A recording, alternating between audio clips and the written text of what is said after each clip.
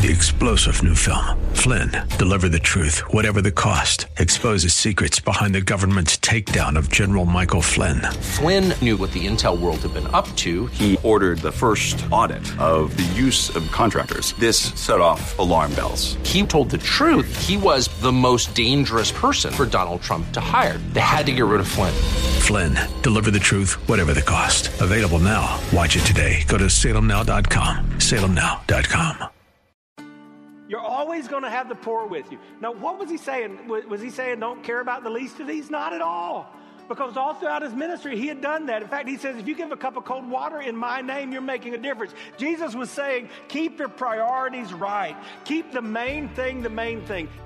Welcome to The Barnabas Effect with Paul Purvis, Senior Pastor of Mission Hill Church, a multicultural, multi-generational, multiplying church focused on shining the light and love of Jesus like a city on a hill. You're invited to visit any of the 3 locations in Temple Terrace and Tampa. For information and locations, visit missionhill.org. That's missionhill.org. Now, with today's message, here's Pastor Paul Purvis. Whether you're here in the room or joining us online, take out or turn on your copy of God's Word and go to John, the 12th chapter of John, and then find some way to record what God says to you today. Whether that's a pen, pencil, lipstick, Crayola, mascara, and a piece of paper, or whether that's your 2 thumbs and your device in your hand, don't miss the marvel of this moment. Why are we here?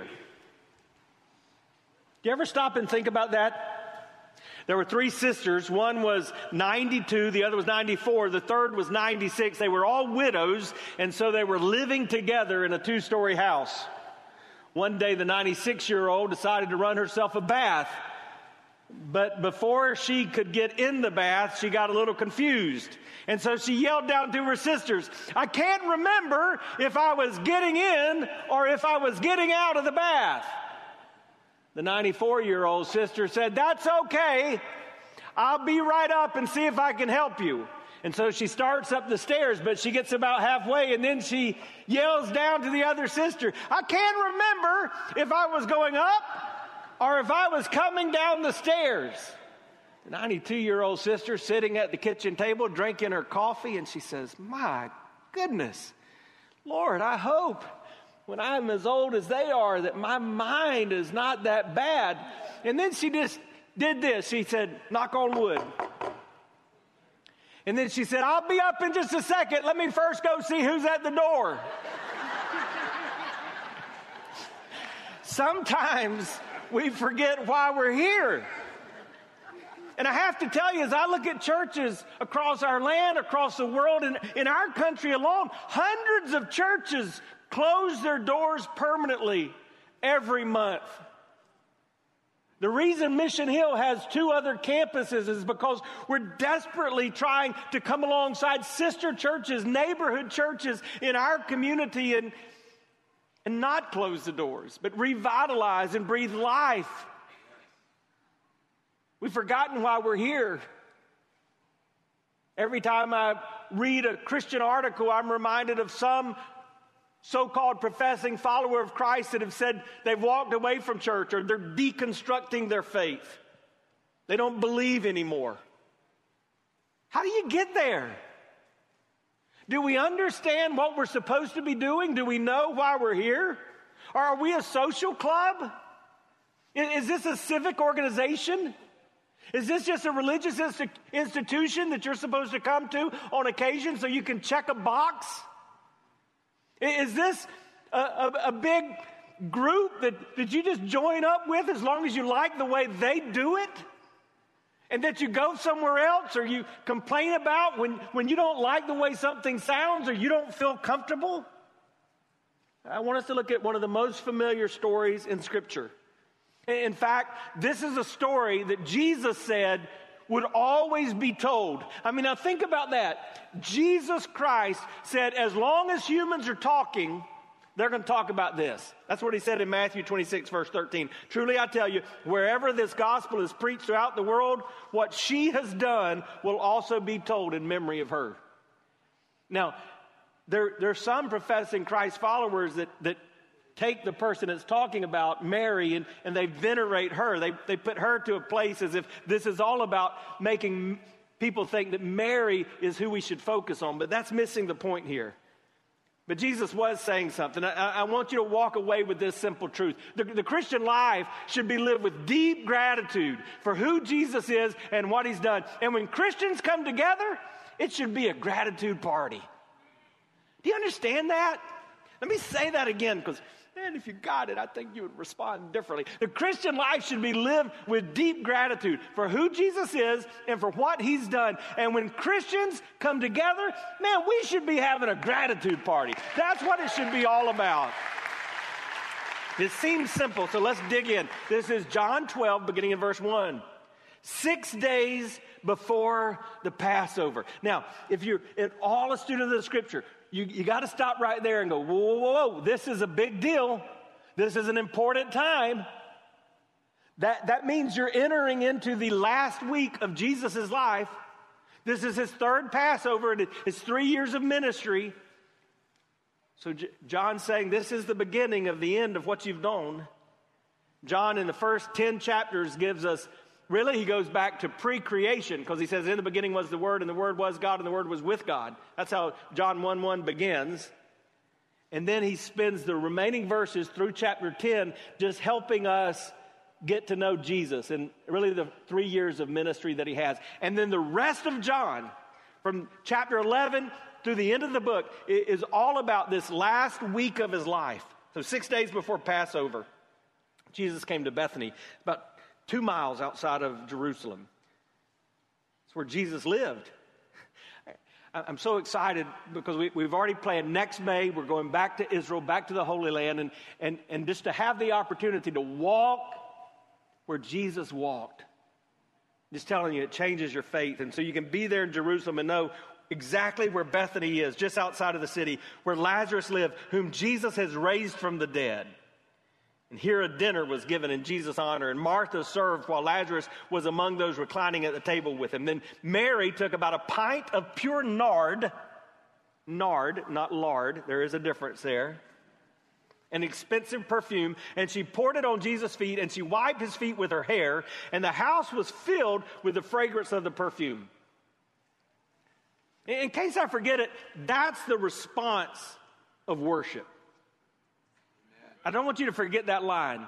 When we've truly encountered who God is and what he's done and we worship him, the whole area where we've been is just filled with the aroma of the worship of Jesus.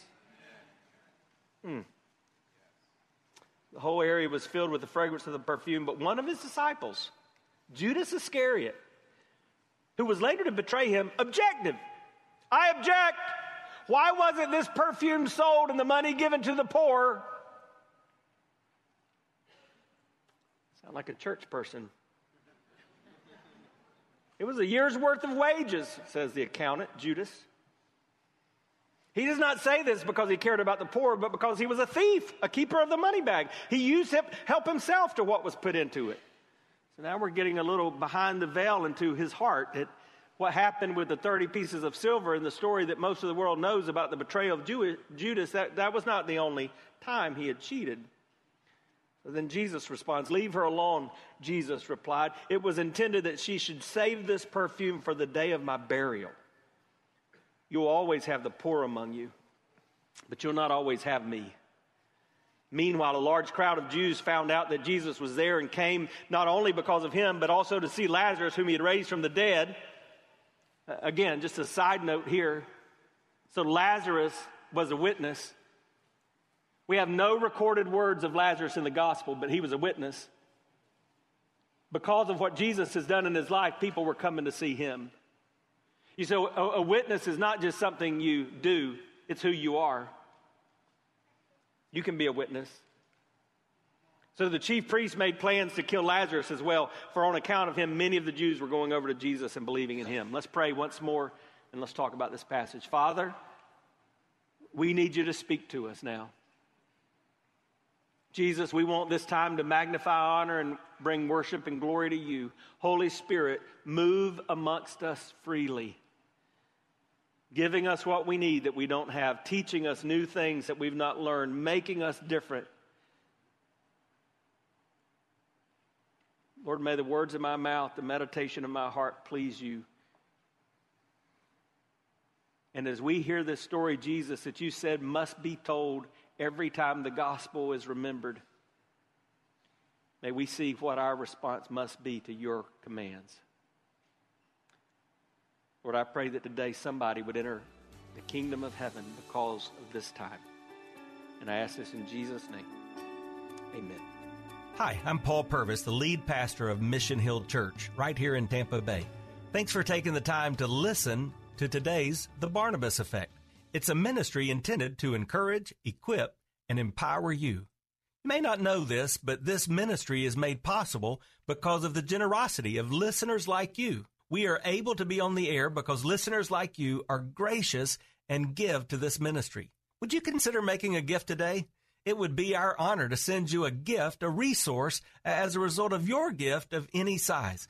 And you can make that gift by going to missionhill.org and clicking on the banner that says The Barnabas Effect. That will direct you to a simple way that you can give right there online. Thanks again for listening to The Barnabas Effect today. And now we continue with our message. There's a lot here. But to really understand this, we need to look back to chapter 11. Chapter 11 begins with the second most well-known resurrection in human history, right? What's the first most well-known resurrection in human history? Jesus. If you're new here, just a reminder. I try to teach you, if I ask a question in a message, there's a good chance you can just say Jesus and get it right. If you would have said it like everybody else just now, you'd have gotten it right. Jesus. Well, the second most well-known is Lazarus, because Jesus raised Lazarus from the dead. You remember the story. Chapter 11 begins at Mary, Martha, the friends of Jesus. And by the way, Jesus had a crew. Jesus had people he was close to. Some would have called it a clique. Even among the disciples he did.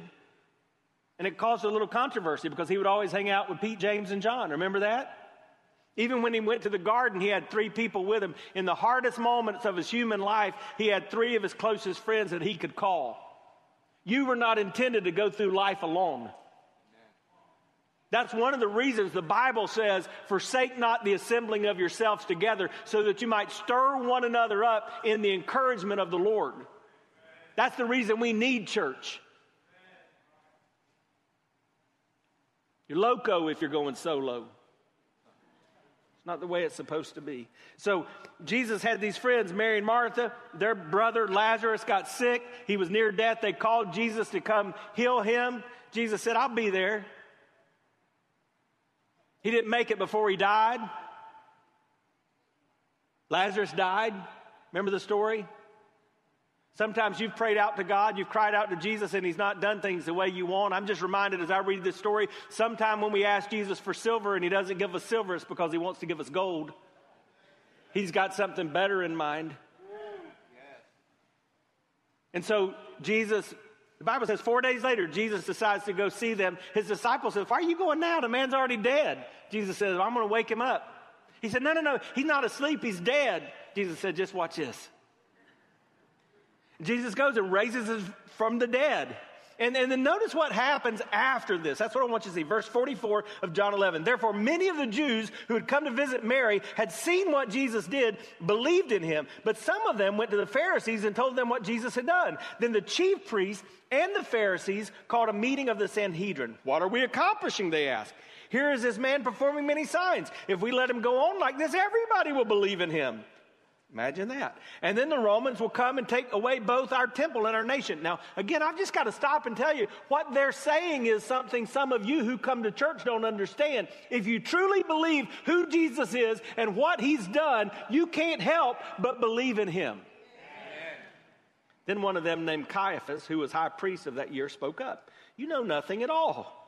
You do not realize that it's better for you that one man might die for the people than that the whole nation perish. Now, this is funny. This is Caiaphas, not a follower of Jesus. This is the high priest. We're going to learn about him because Jesus is going to go to Caiaphas' house, another place, maybe one of the most impactful places I've ever visited in Israel, is you can go to the place where we believe is actually Caiaphas' house and stand where Peter stood as they watched while Jesus was on trial and Caiaphas sent him to his death. So what was Caiaphas saying here? He was just saying, hey, let's get rid of him. That'll help things. He didn't know he was actually prophesying. Look at verse 51. He did not say this on his own, but as a high priest that year, he prophesied that Jesus would die for the Jewish nation. And not only for that nation, but also for the scattered children of God to bring them together and make them one. So from that day on, they plotted to take his life. Let me just tell you something. Jesus always divides. And so when you look around our world and you listen to what we hear in our society, that can't we all just get along and we just need to focus on love. I want you to understand, we want to love God and we want to love others intentionally. But if we love God, we're going to understand that Jesus is always divisive. Isn't it interesting how people can experience the same thing and walk away with different responses? Ask any preacher you know if they understand that. You can preach a message and you can look out and you can see some person that's just raising their hand, they're praising the Lord, they're amening, they're crying, it looks like God's stirring. And then you have another person sitting in the same service and they send you an email about how upset they are about what you've said. That's always been the case. People can experience the same thing and give a different response. Some saw what Jesus had done and believed in him. Others saw and they plotted to kill him. They should have been throwing a party, but some of them were throwing a fit. That's still true today. Your response to Jesus is not based simply on the reality of who he is and what he's done. It also involves a receptivity of your heart and mind. You've got to decide whether or not you are going to be receptive to what Jesus wants to do in your life. Now, why is this the case? It's because you're either living for Jesus or you're living for yourself. That's the core issue between Christianity and every other world religion. Either you're in charge or you're saying, God, I'm going to give up control. And we don't like giving up control. When you choose to respond to God's grace and live for him, you give up control, and that threatens us. So that's why from that day forward, they plotted to kill Jesus. One more thing. What I read about Caiaphas in verse 49, that's one of the most important theological truths in the Bible. Because do you know what it's talking about? We call that substitutionary atonement. What Caiaphas said when he said, hey, it's better for one man to die than for everybody to die, that was God's plan. Understand the gospel. The gospel is that because of nothing you've done, just because of who you are, just because you were born, you were sentenced to death because you were born a sinner, separated from God. And that sin, if it's left undealt with, is going to cause you to be separated from God forever. But God, in his love, in his mercy, in his justice, he decided it was better for one man to die than for all of you to die. And so Jesus died on the cross as our substitute. He was made atonement with God on our behalf. So chapter 12 is happening in the shadow that that's just happened. They're out to get Jesus. And so it begins by saying, now, 6 days before the Passover, there's a party. Matthew and Mark give it a little more light on the context of this story. This story is told in all four Gospels. But listen to Matthew 26, verses 6 and 7. While Jesus was in Bethany at the home of Simon the leper, a woman came to him with an alabaster jar of very expensive perfume, which she poured out on his head as he was reclining at the table. So what Matthew and Mark also tells us is this takes place at the home of someone called Simon the leper. Now this is interesting. Because leprosy was a very contagious disease that caused you to be banished from society. So if you had leprosy, nobody wanted to be around you. So what do we know if Simon the leper is throwing a party? He didn't have leprosy anymore. He's been healed. And we know that Jesus healed people of leprosy. And so, just on a side note, why is it that we church people always like to refer to people by what they used to do that was bad?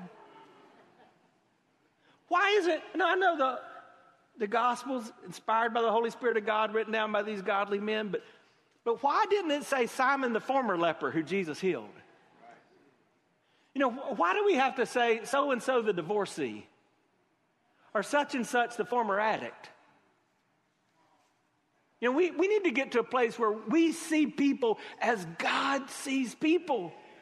Man, when we do that, church, this room would be filled every week, 2 times, 3 times, 4 times to this capacity. Every campus would be filled because we would be reaching a community that needs the love of Jesus. So think about what this means. Simon, the former leper, is throwing a party. It's a gratitude party. And he's looking around town and he's like, I wonder who else should come. I got an idea. What about the guy that was dead? So he invites Lazarus to the gratitude party to say thank you to Jesus. And when I hear that, I just think that's really what this should be. Every time we come together, it should be a gratitude party. I should come to worship and I should say, thank you, Jesus, for whatever reason. Outside of me, you gave me another day of life. You woke me up and put breath in my lungs this morning. You put food on my table. You put a roof over my head. You gave me a family. You saved me. Thank you, Jesus. Probably about 20 people present at this party. There's Simon, there's Mary, Martha, and Lazarus, there's Jesus. The disciples are there. We know that from the Gospels. There's probably some other family and friends. And everybody present responded in some way. What do you know about this party? Well, we read that Martha is doing what Martha normally does. What does Martha normally do? She's serving. There's no evidence she's complaining this time. One time she was serving and she went to Jesus and she said, hey, can you make Mary serve? She didn't do that. She's serving. There's joy in serving. Lazarus, you know what Lazarus is doing? I told you he doesn't talk. He's just sitting. He's probably just still thinking, whoa, I can't believe what happened. I mean, one minute I closed my eyes, the next minute I opened my eyes and there was Abraham, Isaac, and Jacob. I'm talking to David. Next minute my eyes are closed again and I open my eyes and there's my sisters. Mary's there. She's selflessly giving. She makes an extravagant gift to Jesus, and Jesus said, this gift is going to be remembered for the remainder of human history. But all of them were showing gratitude to Jesus. All of them were worshiping. That's what we should do. That's what I want you to get today. Every one of us, we should serve. We should just abide in the presence, practicing the presence of Jesus. We should give. But let's look a little deeper. In fact, let's include Simon, since he's already got a little bit of a bad rap. Remember our one truth. The Christian life should be lived with deep gratitude for who Jesus is and what he's done. And when Christians come together, we should throw a gratitude party. You ready to party? All right. How do we do that?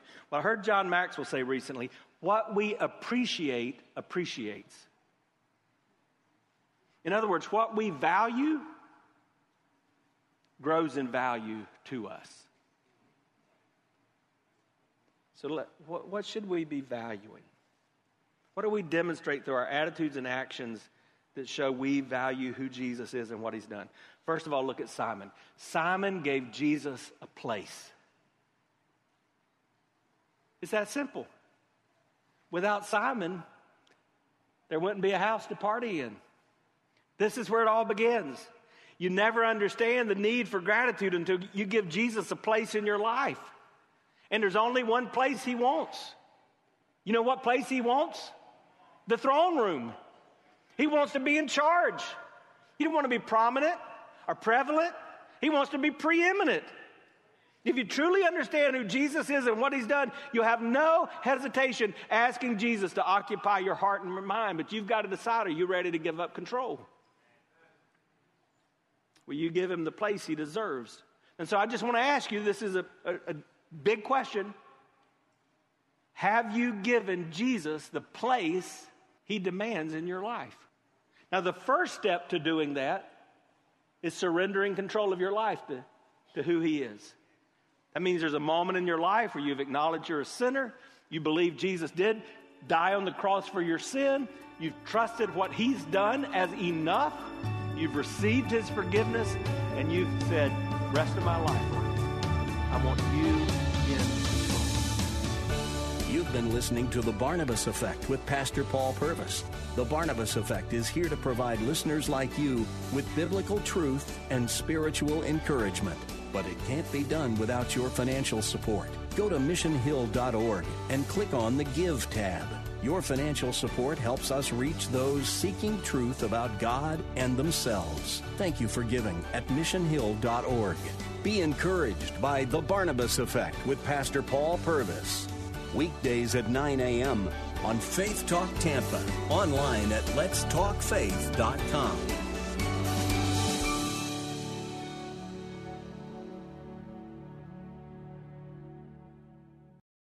3-star General Michael J. Flynn, head of the Pentagon Intelligence Agency, knew all the government's dirty secrets. He was one of the most respected generals in the military. Flynn knew what the intel world had been up to. He understood its funding. He ordered the first audit of the use of contractors. This set off alarm bells. The explosive new documentary, Flynn, Deliver the Truth, Whatever the Cost, uncovers the facts behind this scandal. Flynn told the truth. He was the most dangerous person for Donald Trump to hire. I find out the worst enemy that I'm going to face in my life is right here in America. They took my assessment and they wanted me to change it. And I was like, I'm not changing it. They had to get rid of Flynn. With in-depth interviews, archival footage, and never-before-seen personal records of the man behind the headlines. I just felt like I was drowning. Flynn, Deliver the Truth, Whatever the Cost. Available now. Watch it today. Go to salemnow.com. salemnow.com.